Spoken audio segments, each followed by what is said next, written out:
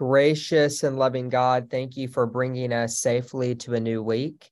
We pray that you would bless us as we study the 16th chapter of Exodus today, that we would be fed in and through our study of your word and our conversation with each other. It's in Christ's name we pray. Amen. The whole congregation of the Israelites set out from Elim, and Israel came to the wilderness of Sin, which is between Elim and Sinai, on the 15th day of the second month after they had departed from the land of Egypt. The whole congregation of the Israelites complained against Moses and Aaron in the wilderness. The Israelites said to them, "If only we had died by the hand of the Lord in the land of Egypt, when we sat by the flesh pots and ate our fill of bread. For you have brought us out into this wilderness to kill this whole assembly with hunger." Then the Lord said to Moses, "I am going to rain bread from heaven for you, and each day the people shall go out and gather enough for that day. And that way I will test them, whether they will follow my instruction or not. On the sixth day, when they prepare what they bring in, it will be twice as much as they gather on other days." So Moses and Aaron said to all the Israelites, "In the evening you shall know that it was the Lord who brought you out of the land of Egypt. And in the morning you shall see the glory of the Lord, because he has heard your complaining against the Lord. For what are we that you complain against us?" And Moses said, "When the Lord gives you meat to eat in the evening and your fill of bread in the morning, because the Lord has heard the complaining that you utter against him, what are we? Your complaining is not against us, but against the Lord." Then Moses said to Aaron, "Say to the whole congregation of the Israelites, draw near to the Lord, for he has heard your complaining." And as Aaron spoke to the whole congregation of the Israelites, they looked toward the wilderness, and the glory of the Lord appeared in the cloud. The Lord spoke to Moses and said, "I have heard the complaining of the Israelites. Say to them, at twilight you shall eat meat, and in the morning you shall have your fill of bread. Then you shall know that I am the Lord your God." In the evening, quails came up and covered the camp. And in the morning, there was a layer of dew around the camp. When the layer of dew lifted, there on the surface of the wilderness was a fine, flaky substance, as fine as frost on the ground. When the Israelites saw it, they said to one another, "What is it?" For they did not know what it was. Moses said to them, "It is the bread that the Lord has given you to eat. This is what the Lord has commanded. Gather as much of it as each of you needs, an omer to a person according to the number of persons, all providing for those in their own tents." The Israelites did so, some gathering more, some less. But when they measured it with an omer, those who gathered much had nothing over, and those who gathered little had no shortage. They gathered as much as each of them needed. And Moses said to them, "Let no one leave any of it over until morning." But they did not listen to Moses. Some left part of it until morning, and it bred worms and became foul. And Moses was angry with them. Morning by morning, they gathered it, as much as each needed. But when the sun grew hot, it melted. On the sixth day, they gathered twice as much food, 2 omers apiece. When all the leaders of the congregation came and told Moses, he said to them, "This is what the Lord has commanded. Tomorrow is a day of solemn rest, a holy Sabbath to the Lord. Bake what you want to bake and boil what you want to boil, and all that is left over put aside to be kept until morning." So they put it aside until morning as Moses commanded them, and it did not become foul, and there were no worms in it. Moses said, "Eat it today, for today is a Sabbath to the Lord. Today you will not find it in the field. 6 days you shall gather it, but on the 7th day, which is a Sabbath, there will be none." On the 7th day, some of the people went out to gather, and they found none. The Lord said to Moses, "How long will you refuse to keep my commandments and instructions? See, the Lord has given you the Sabbath. Therefore, on the 6th day, he gives you food for 2 days. Each of you stay where you are. Do not leave your place on the seventh day. So the people rested on the seventh day. The house of Israel called it manna. It was like coriander seed, white, and the taste of it was like wafers made with honey. Moses said, "This is what the Lord has commanded. Let an omer of it be kept throughout your generations, in order that they may see the food with which I fed you in the wilderness when I brought you out of the land of Egypt." And Moses said to Aaron, "Take a jar and put an omer of manna in it and place it before the Lord to be kept throughout your generations. As the Lord commanded Moses, so Aaron placed it before the covenant for self-keeping." The Israelites ate manna 40 years until they came to a habitable land. They ate manna until they came to the border of the land of Canaan. An omer is a tenth of an ephah. Okay, thanks for that great reading of Exodus 16. And one of the things that I'll remind us is that we're reading this book on several different levels. We're reading it historically. We're reading it as the Word of God in its own right, with a witness to offer us today. We're also reading it figuratively as a type or a prefiguring of Jesus, who will come later. And that's how the early church fathers read Scripture. The Constitution makes it hard. And also how Paul read the Scriptures. And so I just want to point you to John chapter 6, when Jesus says, "I am the bread of life. Your ancestors ate the manna in the wilderness and they died. This is the bread that comes down from heaven so that one may eat of it and not die. I'm the living bread that came down from heaven. Whoever eats of this bread will live forever. And the bread that I will give for the life of the world is my flesh." And so I just share that as an example of whenever Jesus is teaching on himself and his own person and his own work, that he was always drawing on Scripture, and in particular, a lot of Deuteronomy, Exodus, Numbers, in order to help people understand exactly what his work was about and who he was. And so in the same way that John will say that he is the true Paschal Lamb, right? That's taken from the book of Exodus. Now Jesus is saying, "I am the true bread." And so as we have this conversation, I just wanted to offer that little Christological reading into the text. So as we begin with Exodus 16, we've just had this amazing event where the people of Israel have been saved. They've seen their captors and oppressors drown in the Red Sea as God worked this miraculous saving act. They have celebrated as Miriam took her tambourine and led the people in worship. And the next day, give or take, I mean, that's kind of the point of Exodus, is that on a dime, the whole congregation of the Israelites complain. And the translation "complain" is not really strong enough. It's been translated murmur or express resentment. It is the exact opposite of gratitude.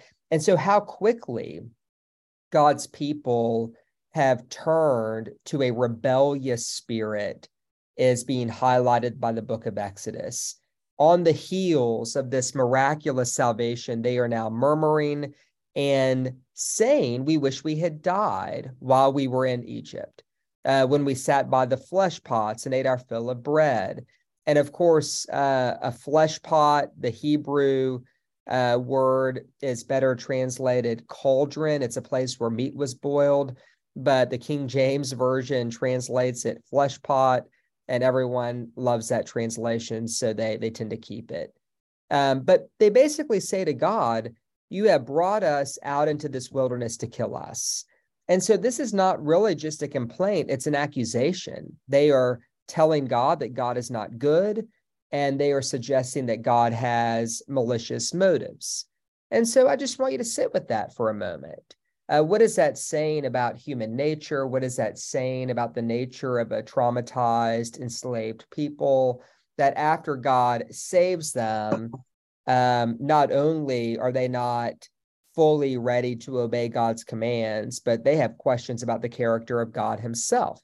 And I want you to notice the grace with which God meets their resentment. I'm not going to say complaint because a complaint is a rational thing. This is a resentful accusation. And the Lord meets it with grace. He says, I will rain down bread from heaven for you. This bread will save you. This bread will give you life. And so think about that Christologically. Jesus is the bread that saves us, that gives us life. But to stick with the text for a bit, God will rain the bread down. And in the Hebrew, the word is mamtir. It is a word that was previously used in reference to God raining down judgment and destruction. So it's used in the story of Sodom and Gomorrah, where God rains down fire and brimstone. It's used in the flood story, where God rains down water to flood the earth. It's used in the story about the plagues, where God rains down judgment on the Egyptians and their gods. But now God is raining down life and salvation. And so this verb rain, it's meant to signal a pivot, that God's people are the recipients, not of God's wrath and judgment, but rather God's grace. And that this is part of what it means to be part of God's covenant people. But that with this grace come limits. And so all of a sudden, we're actually back in the Garden of Eden, right? Because the Garden of Eden was a place of sheer grace, but there were limits and there were tests. For Adam and Eve, the test was, you can do anything you want. There's this one tree, you need to stay away from it. And notice, whenever the serpent spoke to Adam and Eve, they had a similar posture towards God that the Israelites have towards God, which is that God does not have our best interests at heart. This limit is a cruel thing that God is imposing on us because God ultimately does not love us. I mean, that was the message that Adam and Eve believed, that this limit is not an act of love. And so in a sense, the Israelites are given that same test. And of course, they're going to fail gloriously. But the test is whether or not they can gather only enough food for the day. Will they trust God enough to know that God will send more the following day, that God will provide for them? And we know how it's going to go from the beginning, right? Because whenever they're saying, God, you're just trying to kill us, and God is saying, can you trust me fully? I will send bread each day. We know that there's going to be a gap here that's going to take a long time to close.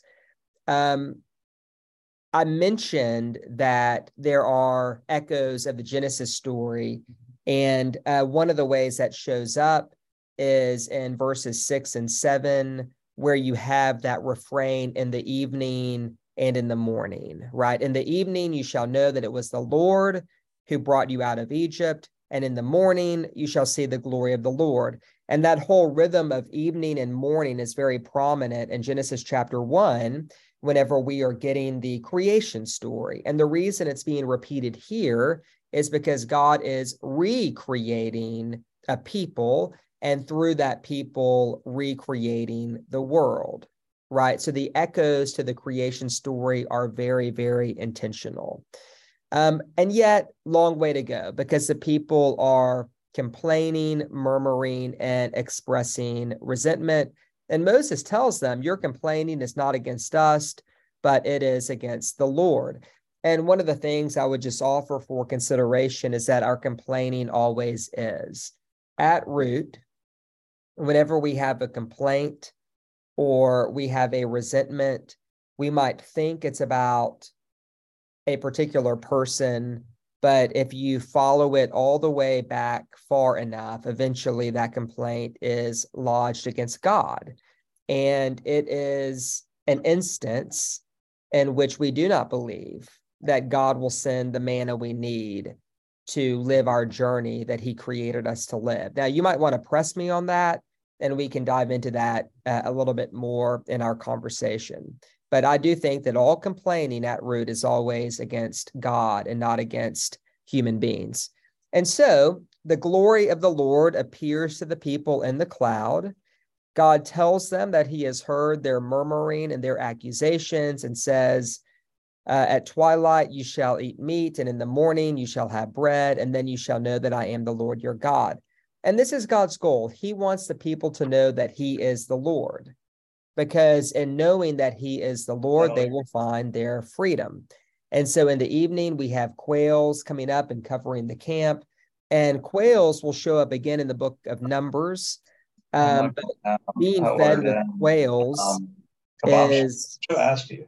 I didn't know you were coming here. Yeah. Being fed with quails is not a daily occurrence. Only the manna is. But the Lord gives quails in response to their complaints. But what the Lord does send every day is manna, a fine flaky substance. And whenever the Israelites see it, they say to each other, "What is it?" And I think there's always that question whenever we look at the bread that God provides. I mean, we receive the Eucharist every week. Well, what is it? What is this mysterious sacramental bread that is not just bread, but that sustains us? I mean, that's a very interesting question. And all Moses says is, "This is the bread that the Lord has given you to eat." And so whenever the people gathered it, some gathered a lot, some gathered a little, but whenever they took to measure the bread, everyone seemed to have the right amount. And Moses reminds them, don't leave any of it over until morning, because again, there's a test. Is God going to send more the next day? And in verse 20, we're told they did not listen. And I would argue that those 4 words, "they did not listen," characterize the entire book of Exodus, Numbers, and Deuteronomy, because the wilderness story is about a saved people who do not listen. And it's good to be reminded that in the Hebrew, the word listen, hear, and obey are all the same word. They did not listen, they did not hear, they did not obey. They tried to hoard some manna and provide for themselves, and then we're told that it bred worms. And this is really a great metaphor for what happens whenever we try to lean hard on our own self-sufficiency. You know, you can think probably about an area in your life where God says, "Let me feed you, let me provide for you." And you frantically try to do things your own way, and it breeds the worms of resentment, anxiety, physical symptoms, depression, right? We know what the worms look like in our life. And I don't mean to say that all symptoms are the fruit of not trusting God, but I think that it's often more connected than we tend to think, right? And if nothing else, whenever we believe that we have to feed ourselves and we don't rely on God and each other, I don't think it's too far of a stretch to say that that, metaphorically speaking, breeds worms in our life and in our relationships. Interestingly, the people do not gather bread on the 7th day because it is the Sabbath. And even though the covenant has not fully been established yet, the Sabbath was established in the book of Genesis, and Moses is reminding them that this is part of what it means to be a freed people, because God knows they could not keep the Sabbath the last 430 years as slaves. You know, do you think Pharaoh cared much about them keeping the Sabbath? Absolutely not. And so part of their freedom is stepping back to the whole law of creation, where God rests on the 7th day and asks his people to do the same.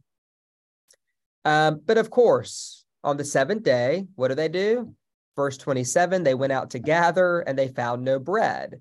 And so the Lord said to Moses, "How long will you refuse to keep my commandments?" And of course, the irony is forever. The people will always refuse to keep God's commandments. They'll get it right for a moment or two or a book or two, but eventually they falter and fail.